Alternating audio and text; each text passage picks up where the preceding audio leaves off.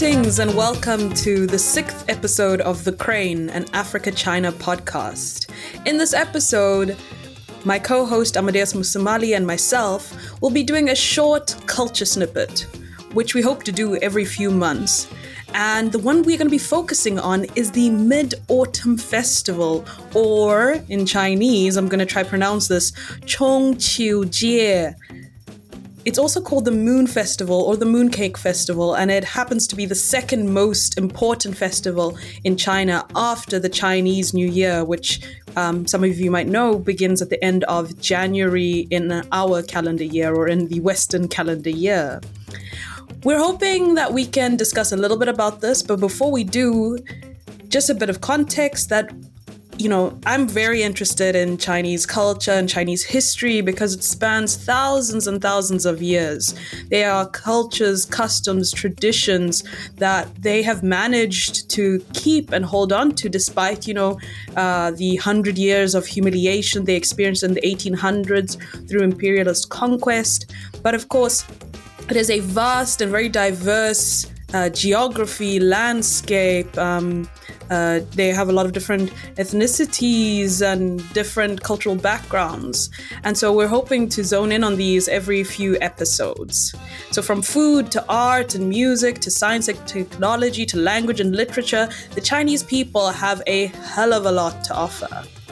And, more of the Chinese culture is becoming familiar to the rest of the world, but that has mostly been through, I would say predominantly, I don't know about you, Amadeus, but through Chinese food. I would say that was my first real cultural exploration, as well as the Chinese zodiacs, which for our listeners, if you want to understand a bit of our dynamic, I happen to be the year of the monkey, curious, playful, sometimes a bit of a trickster, and Amadeus happens to be the ox, which is steadfast, hardworking, has his eyes on the prize. So we do complement each other, I think, where, sometimes I can lose a bit of focus. But I think I also draw out the playful side of Amadeus. I think so, too. But the other aspect I think that hopefully we'll be able to explore in future episodes is, whilst China has a very old, ancient culture, during the Chinese Revolution, there was a lot of contention around how do they recreate the world, and therefore how do they tackle the question of culture. And one of the famous historical moments was in 1942 in May, there was the Yan'an Forum, which was basically a meeting of intellectuals, artists, cultural workers coming from all over China, during the Civil War to discuss what exactly is revolutionary culture and how can art and cultural expressions serve the people. We actually have a great study of this at the Tricontinental Institute for Social Research called Go to Yan'an. I think it's called Culture and National Liberation. And it precisely looks at this moment and unpacks some of the ideas, such as how they were looking at what the role of the cultural worker should be. Should it be to, they called it praise the bright, to glorify and, hold up the deeds of the party and the people? Or should it be to expose the dark and point to what the problems are in Chinese society and within the movement at the time? Some of the discussions they also had was looking at the role and necessity of mass culture, people's culture, popular culture, and how to empower the predominant peasant society to be protagonists in their own lives and in their own story making, and therefore in driving cultural expression.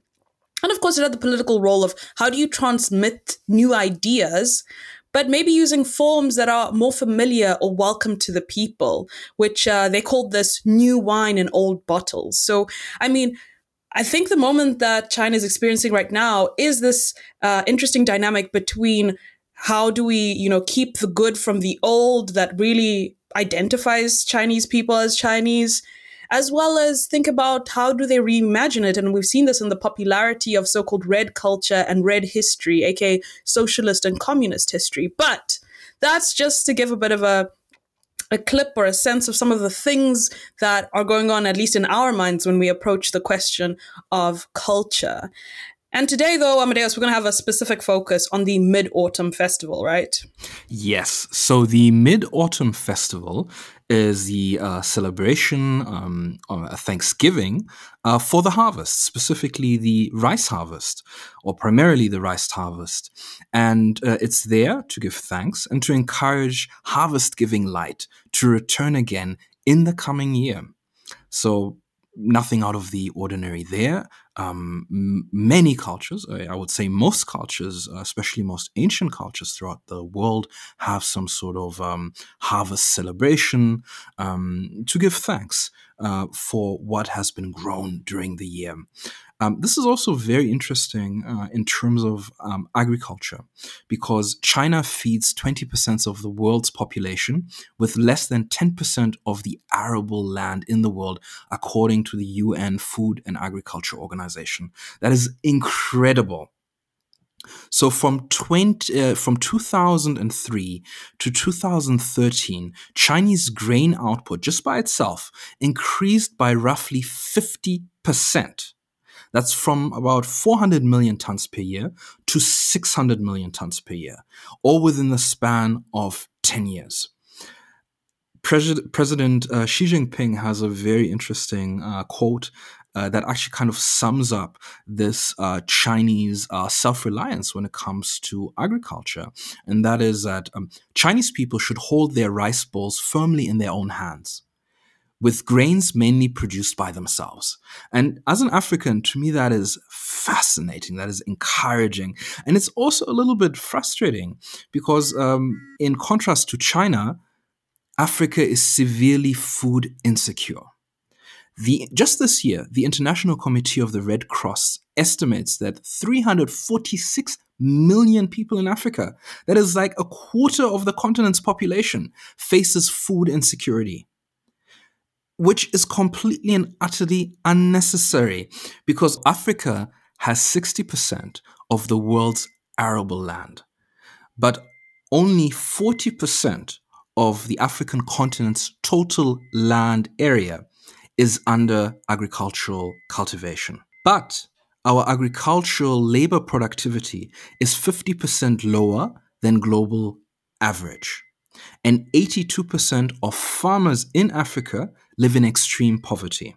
McKinsey, the consulting firm, says that sub-Saharan Africa by itself will need 8 times more fertilizer, 6 times more improved seed, and at least $8 billion of investment in basic storage, not including cold chain or horticulture or animal product kind of things, but just basic storage of grains, vegetables, etc. And as much as $65 billion of investment in irrigation to fulfill its agricultural promise. So compared to China and the food security that China enjoys, Africa has a long way to go and a lot to learn. And I personally feel we can learn a lot from China that has achieved so much in a relatively short span of time.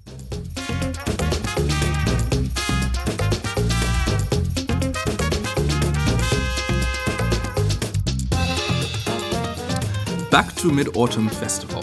So Mid-Autumn Festival is celebrated across many Asian countries, including Singapore, Malaysia, and the Philippines. The festival is generally held on the 15th day of the 8th month of the Chinese lunar calendar. This corresponds generally to like mid-September to early October in the Western Gregorian calendar. So on the day of the Mid-Autumn Festival, the Chinese believe that the moon is at its brightest and fullest size, and that this tends to coincide with harvest time.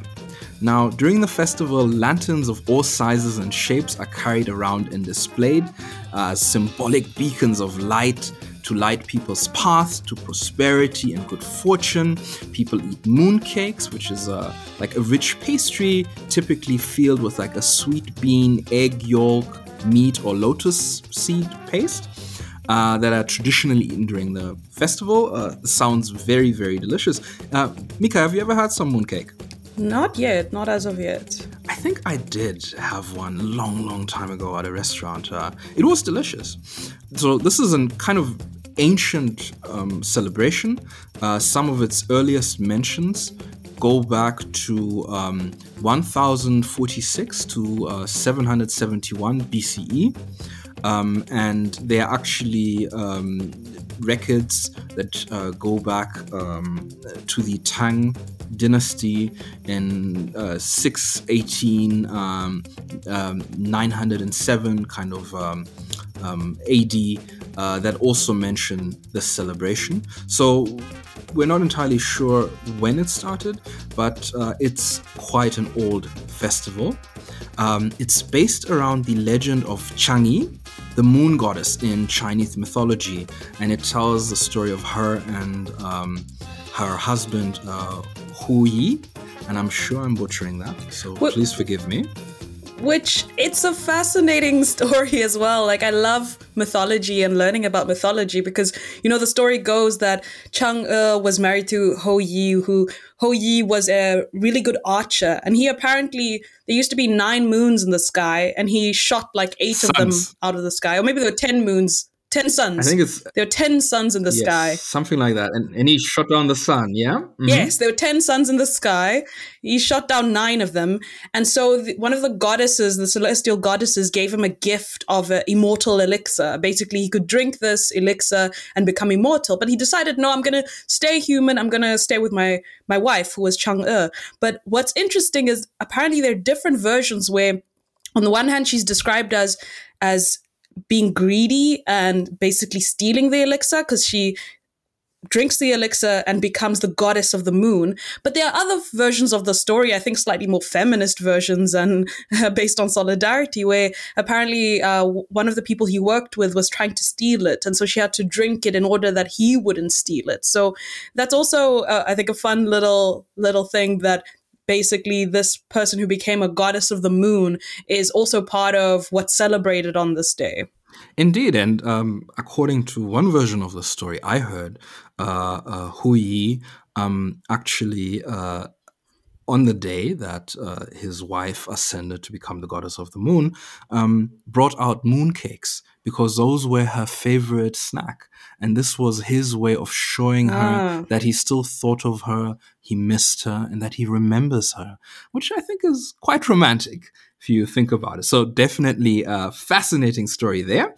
So this is a special time for Chinese people, especially for family, because this is a time for family reunions. It's a little like the American Thanksgiving, where people, except without the killing of indigenous native peoples and stealing their land, right? And then pretending they don't exist. No, completely different. But families get together to celebrate, with dinners and lighting paper lanterns and eating mooncakes.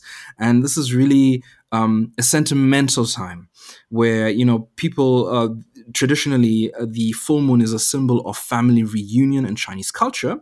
And it's said, again, I'm a romantic, a little bit sentimental maybe, that the moon on the night of the Mid-Autumn Festival is the brightest and most beautiful.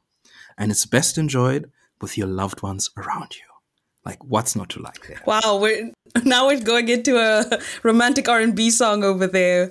But what's also interesting is that even though eating mooncakes and appreciating how large the moon is, which it is, scientifically larger during that time of the year, there are also lesser known celebrations and rituals that are associated with the festival that date back, hundreds and hundreds of years. And I just wanted to point out a couple of them, 2 or 3 of them that I thought were interesting.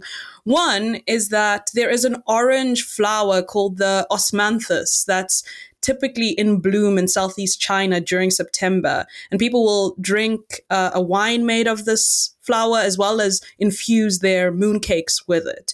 And the belief is that these flowers bloom due to the goddess Chang'e, who apparently sends people these, fresh orange flowers. The other one that I thought was interesting, which you wouldn't immediately think about, at least I didn't, is surfing is also associated with this time of the year, because the gravitational power of the moon during that time, which is every month at that time, but the tidal that happens in one of the areas, Qiangtang, is considered to be the largest in the world, where it can get, tides can reach 10 meters high and low. And this occurs, of course, again, every month, but it's considered to be even bigger during the time of the Mid-Autumn Festival. So they've attracted these tides, these waves have attracted crowds apparently since the 7th century. And there's some evidence of people riding the waves as far back as the Song dynasty, which is 960 to 12,000 or 1200. So ancient surfer bros used ancient to use surfers used to use this day as an excuse to exactly catch some waves and have a great time. That's amazing. To catch some waves. And then the last, which you'll like, since I'm getting the sense that you're a romantic, is that the festival is also a time apparently for finding a date. Because in Chinese folklore, the matchmaking god, the god of matchmaking, Yue Lao, takes the form of an old man. And he appears in the moonlight holding the book of marriage. And in it, he uses it to basically unite couples under the moon. And one of the traditions that people used to do, a very curious one, is called stealing moon vegetables, which apparently is predominantly practiced amongst the Dong ethnic group in Hunan province. And it basically involves a woman sneaking into the garden of the person she likes at night and picking the vegetables. Because according to the folklore, magical fairies from the moon would come to Earth with the red threads that represent relationships and sprinkle vegetables with the sweet dew. So if you pick the vegetables from the garden, and apparently you had to announce it, you had to announce and say, I've picked your vegetables. Why don't you come to my place and have some tea? If you do that, apparently during the festival, you will find love and hopefully a successful relationship. So that really stood out to me as well as a very interesting, curious tradition that has been happening for a couple of hundreds of years. But aside from that, that sounds a lot healthier than online dating. A lot healthier than online dating. Although the aspect of going to someone's garden at night, it doesn't necessarily work the best for everyone. And especially because most of us don't have our own gardens when we're living in apartments. But I guess that's why we have to have a little herb garden on our balcony every now and then. So I think this is a really interesting festival. We're hoping one day to be able to enjoy it in person, when COVID restrictions have changed. Hopefully, Amadeus, we can take a trip in September of 2023. But more importantly, that I hope we'll get to explore that would be awesome. What I hope we can explore in future episodes, and why I want us to explore more culture in future episodes, is because there are a lot of very different things, but there are also a lot of common cultural norms that I think Africans share with Chinese, whether it's, you mentioned the focus on family. Family is so central to most African cultures, especially the concept of a more extended family, which, in China, you can have households that have 3 generations living in the same house, and very different from the Western, quote unquote, nuclear family, and that kind of smaller categorization of what family is, as well as things like, food and making meals and making big decisions around eating or not about eating, but making big life decisions, business decisions, relationship decisions, whilst having a meal is very common to both Africans and Chinese people. As well as, I don't know, I'm sure, Amadeus, you know this so well, that in the global South, I would say largely in the global South, we have a form of politeness where, unlike in, I think, Western cultures, it's considered extremely polite to really inquire about people's lives. Even if you've just met them, you want to ask about the health of their marriage, the health of their family, the health of their crops. And I think that's something that's shared between the Chinese and African people. Indeed. I mean, I've definitely had extremely, what do you call them? DMCs, deep and meaningful conversations with strangers at the grocery store or at the, on the bus when I'm taking a long travel, when I'm in South Africa or Zimbabwe or Mozambique. So we're hoping we can explore more and find what's in common, but also being interested in seeing what we have that's different. So that was us for today. We will catch you next time, where we're hoping to shift back to some of the latest news, geopolitics, etc. So please like us, subscribe, follow us on Twitter. What else, Amadeus? Yes, please do follow us on social media at Dongsheng News. You'll find us on Twitter, on Telegram, on YouTube, and TikTok. Don't forget to rate and review us wherever you get your podcast from. It really helps more people like you find this podcast, and it helps us grow. As always, thank you for listening in. We appreciate you, and tune in next time.